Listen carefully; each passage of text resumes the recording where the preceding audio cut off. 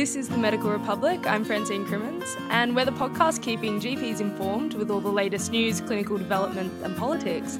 And at the moment, it's election season for the RACGP, so today I'm interviewing another candidate running for the position of president. This episode, I'm joined by the only contender from Queensland, a GP working across both clinical practice and in GP training, Dr John Buckley. Welcome to the show. Oh, Francine, thank you for the warm welcome, and hello to everybody listening.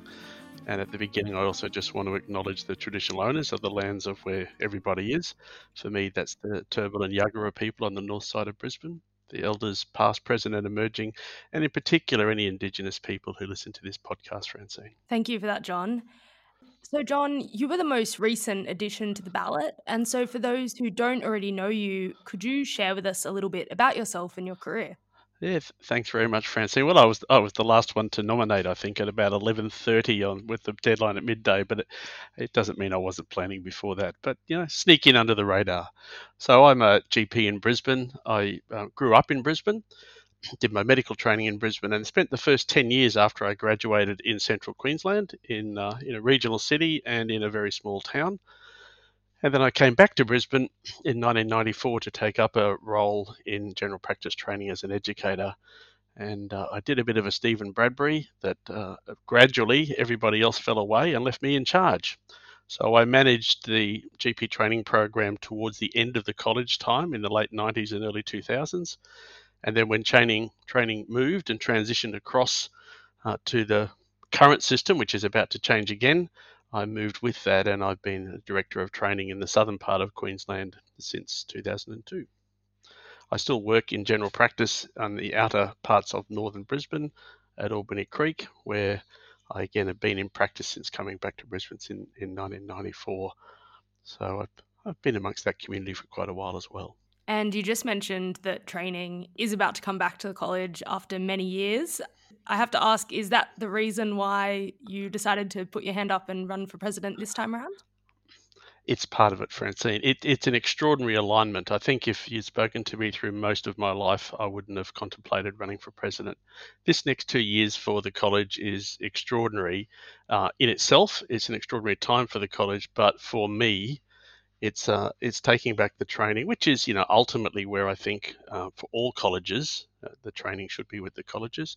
I think it's been managed well in that circumstance, but it's a really welcome relief. But we're having to change our college exam. We're getting massive changes to CPD. We're getting these things that I've worked on and lived with for the last 26 years, and they're all happening at once. So that's really, I couldn't quite believe when I looked ahead 2 years and saw this presidential term is going to see all these changes. And probably closest to my heart of all the changes is we're going to be able to launch a separate rural fellowship. I've worked as a rural educator, because of my previous rural experience, even though I've been in the city a long time. I've been working with the rural training of the college since 1994. I was there with all the challenges in the mid-90s about a rural fellowship, and now we're going to have one, and it's a really most welcome opportunity, and it's going to be really exciting. There's a lot of work to do there, but all of those things together, I couldn't quite see how I couldn't run for president and want to play a role in what's happening and bring to that what I can. Yeah, as you've just pointed out, it is going to be a massive 2 years, and I think that's really reflected in having 6 candidates run for the presidency, which has to be, one of the all-time highs for the amount of candidates. I'm old, but I'm not the oldest, but I certainly don't remember. We did have 5 a couple of elections ago, but it's a fantastic sign for the college that there are all these people interested and willing to put their hand up. I think it's a real show of faith. And what we want, all candidates want in return, is a really good voter turnout. Traditionally, the voter turnout's about 10%. We'd love it to be so much higher. So whoever wins can go to government and go elsewhere and be able to say they've got the backing of 10 or 15,000 GPs, not 3 or 4,000. So I'd really urge people with this great selection of candidates to vote and to really encourage their colleagues to vote as well. More difficult question. What do you think are the most important skills that the next president of the college needs to have? I have a particular view about leadership, Francine, and I guess the person I admire most in leadership is probably Gandhi. I think the skill required at this time is some healing. There is a lot of transition. There is a lot of change management. I think that's going to the biggest part to manage, along with, the change management of a new CEO, but working with the CEO on all these changes I've just described. So change management, but in a listening and healing way. There is people who are disengaged.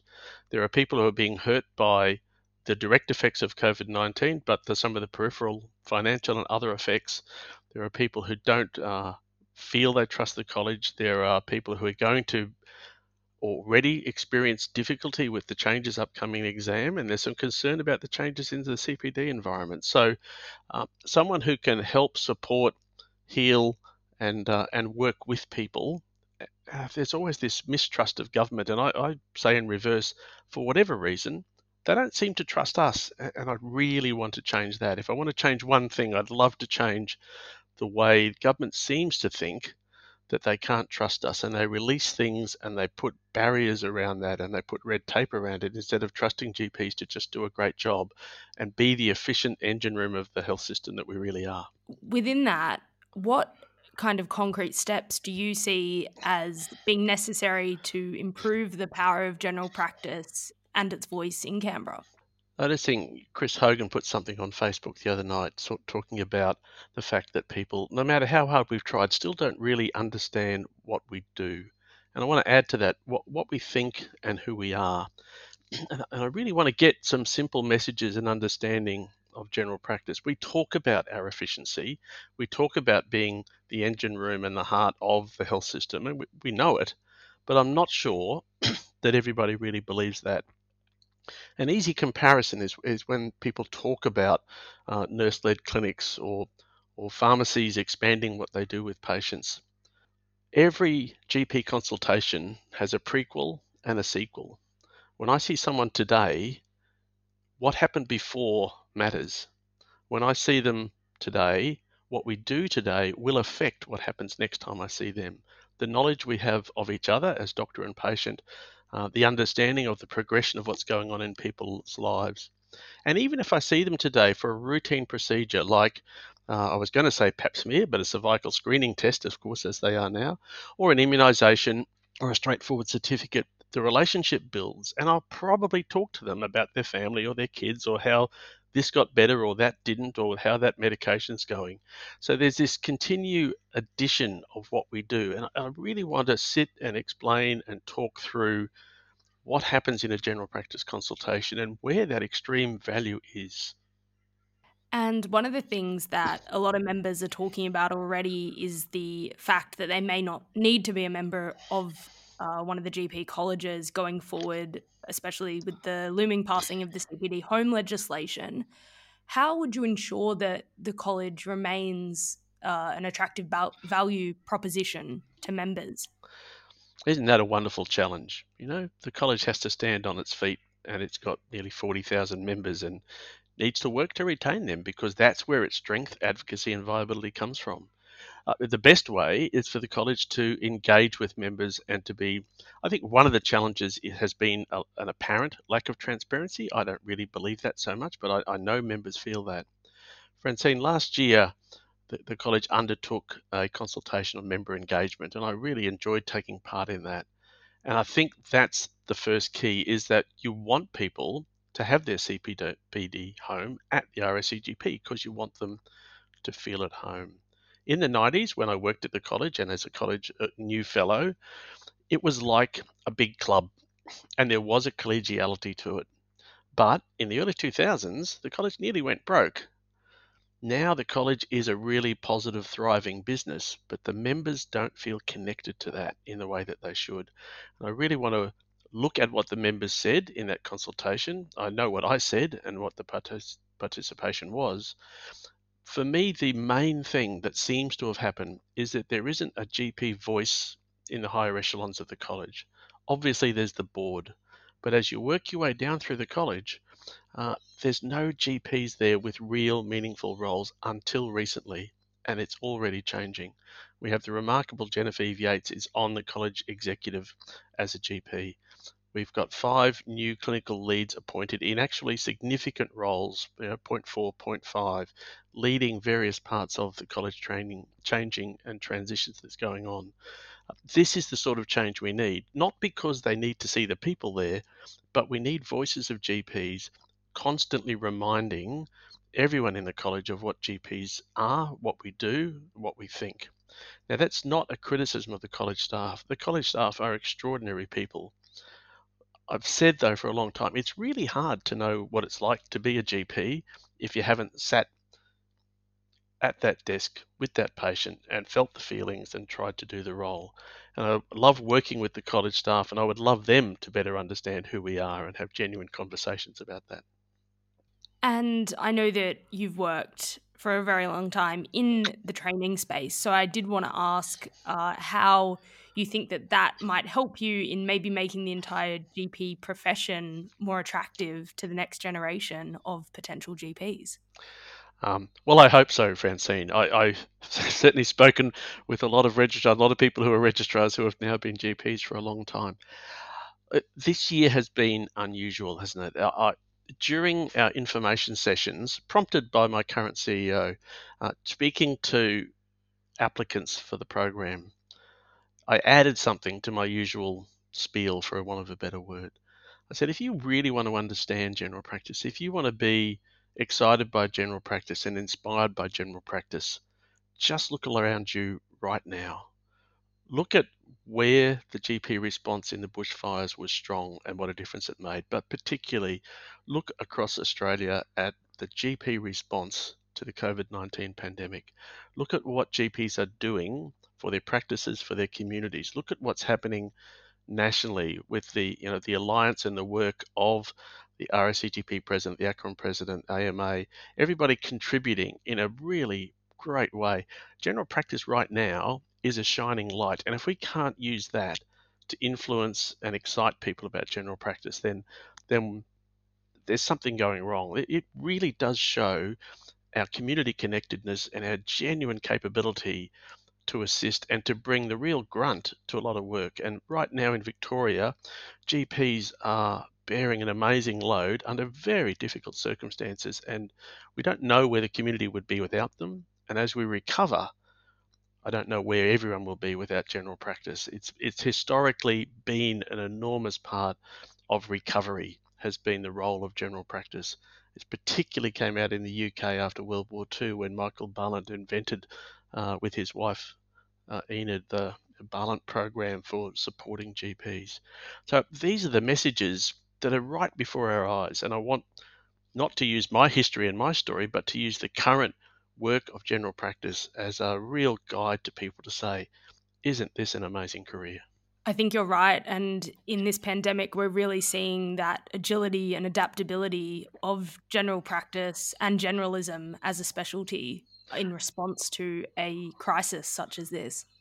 And a capability is just so right, Francine, that the capability and that connection to community that that patients will come and see me. They will adapt to all the different structures we've put in place in our practice. And I saw a little something on 6minutes.com.au the other night where I think 95% of people doing telehealth chose to do that with a practice or a GP they already knew. That connection and feeling of security for people in a time of crisis and fear is so important. And not only just to be there, but we can deliver their services. And general practices are trying really hard to continue to deliver the services people need for their chronic illness and for everything else that still goes on with or without a pandemic. It's amazing. And you've just brought up telehealth, so that leads me to ask about ensuring how telehealth funding will remain in place after September and what you think the argument is for that. So firstly, I want to commend all of the bodies that got that happening, including the government. That was a fantastic achievement to get what is 10 years worth of Medicare change done in 10 days pretty well is an amazing thing. Look, the interesting thing is we've been wanting telehealth for a long time. So let's grab this opportunity. We have to be careful. Widespread telehealth has its risks, and I think some of that's been exposed. Most of the current GP leaders, and I agree with them, are saying it's very important that we attract telehealth for the patient with a practice where they already have a connection. that we don't let this become some sort of sausage machine, but use it for genuine support. Obviously for rural patients out on properties, what a boon this will be. We've had telehealth for specialist consultation. Why not for your GP who looks after your health? But there are others who are at home who are struggling. Yes, home visits are great, but we can check in more often and more easily if we can use telehealth. It can help boost the access to patients in nursing homes. And with me being in part-time practice, managing patients in nursing homes is even more challenging because I'm not necessarily in the area where the nursing home is on a day-to-day basis. But if I could telehealth, wow, what a difference it makes. So we've wanted it for a long time, and that's the message. We have to be careful. We need to make sure, again, that the government trusts us to not abuse this. And I think GPs have displayed real power and use of telehealth. So in a way, what we need is a bit of research and data showing what we've done, how we've done it economically and efficiently. And then we just need to pick up the arguments of why we've been asking for telehealth for so long. I'm confident we can get there. And it's the pandemic is a tragic situation. It has given us this opportunity, and it's not going away in a hurry, I think, as we all realise, Francine. And we're going to need telehealth, even just for the pandemic purpose, for some time yet. And so we really want to make sure we refine that and get it working so well that the government can't even think about stopping it. So the last question is, what is the main message for your campaign that you'd like to tell Australian GPs? So the main message really is to know and understand our worth and value. I think we talk about it. We probably need more research and data to show others. Once we know, I think we can grow our confidence again as a profession, confidence in our college so that we can actually work together and advocate. But once we know that, we can actually use that value and worth that we have to show others and to really demonstrate what our worth is, why we need to be central to the health system and to be considered and respected in that way, so that there isn't thought of how can we defund general practice, how can we allow others to encroach upon what general practice does well. So for me, it's what I've been saying is use our worth to protect our turf. People are worried, very worried about financial viability of their practices. And the way to ensure that is to work hard with government to think, if they want a health cut, why do you cut the most efficient, most effective part of your system? And it's because we're big and we're an easy target and they have direct access through Medicare. We need to change that thinking and mentality. When we talk about people trying to encroach upon what general practice does, from above, from below, and from beside general practice, if we can be confident in who we are, what we deliver, and show that to our patients, to the government, then we hopefully won't have schemes and people and patients going to people who will deliver one-off services that aren't integrated, that aren't about relationship, and don't have the long-term benefits of what general practice really does. So my message is to know and understand our worth and to bring it and use it within the college for our confidence, and outside the college to lobby and to communicate with our patients. Dr. Buckley, thank you so much for your time and for chatting to me. Oh, it's been a delight, Francine, and I wish you the best and all the candidates, and again urge our members to use their vote at this really important time. And I'll also put a link to your candidate website on the Medical Republic page where this podcast is posted so that people can find out more about you and your campaign. Really appreciate that, Francine. Have a great day.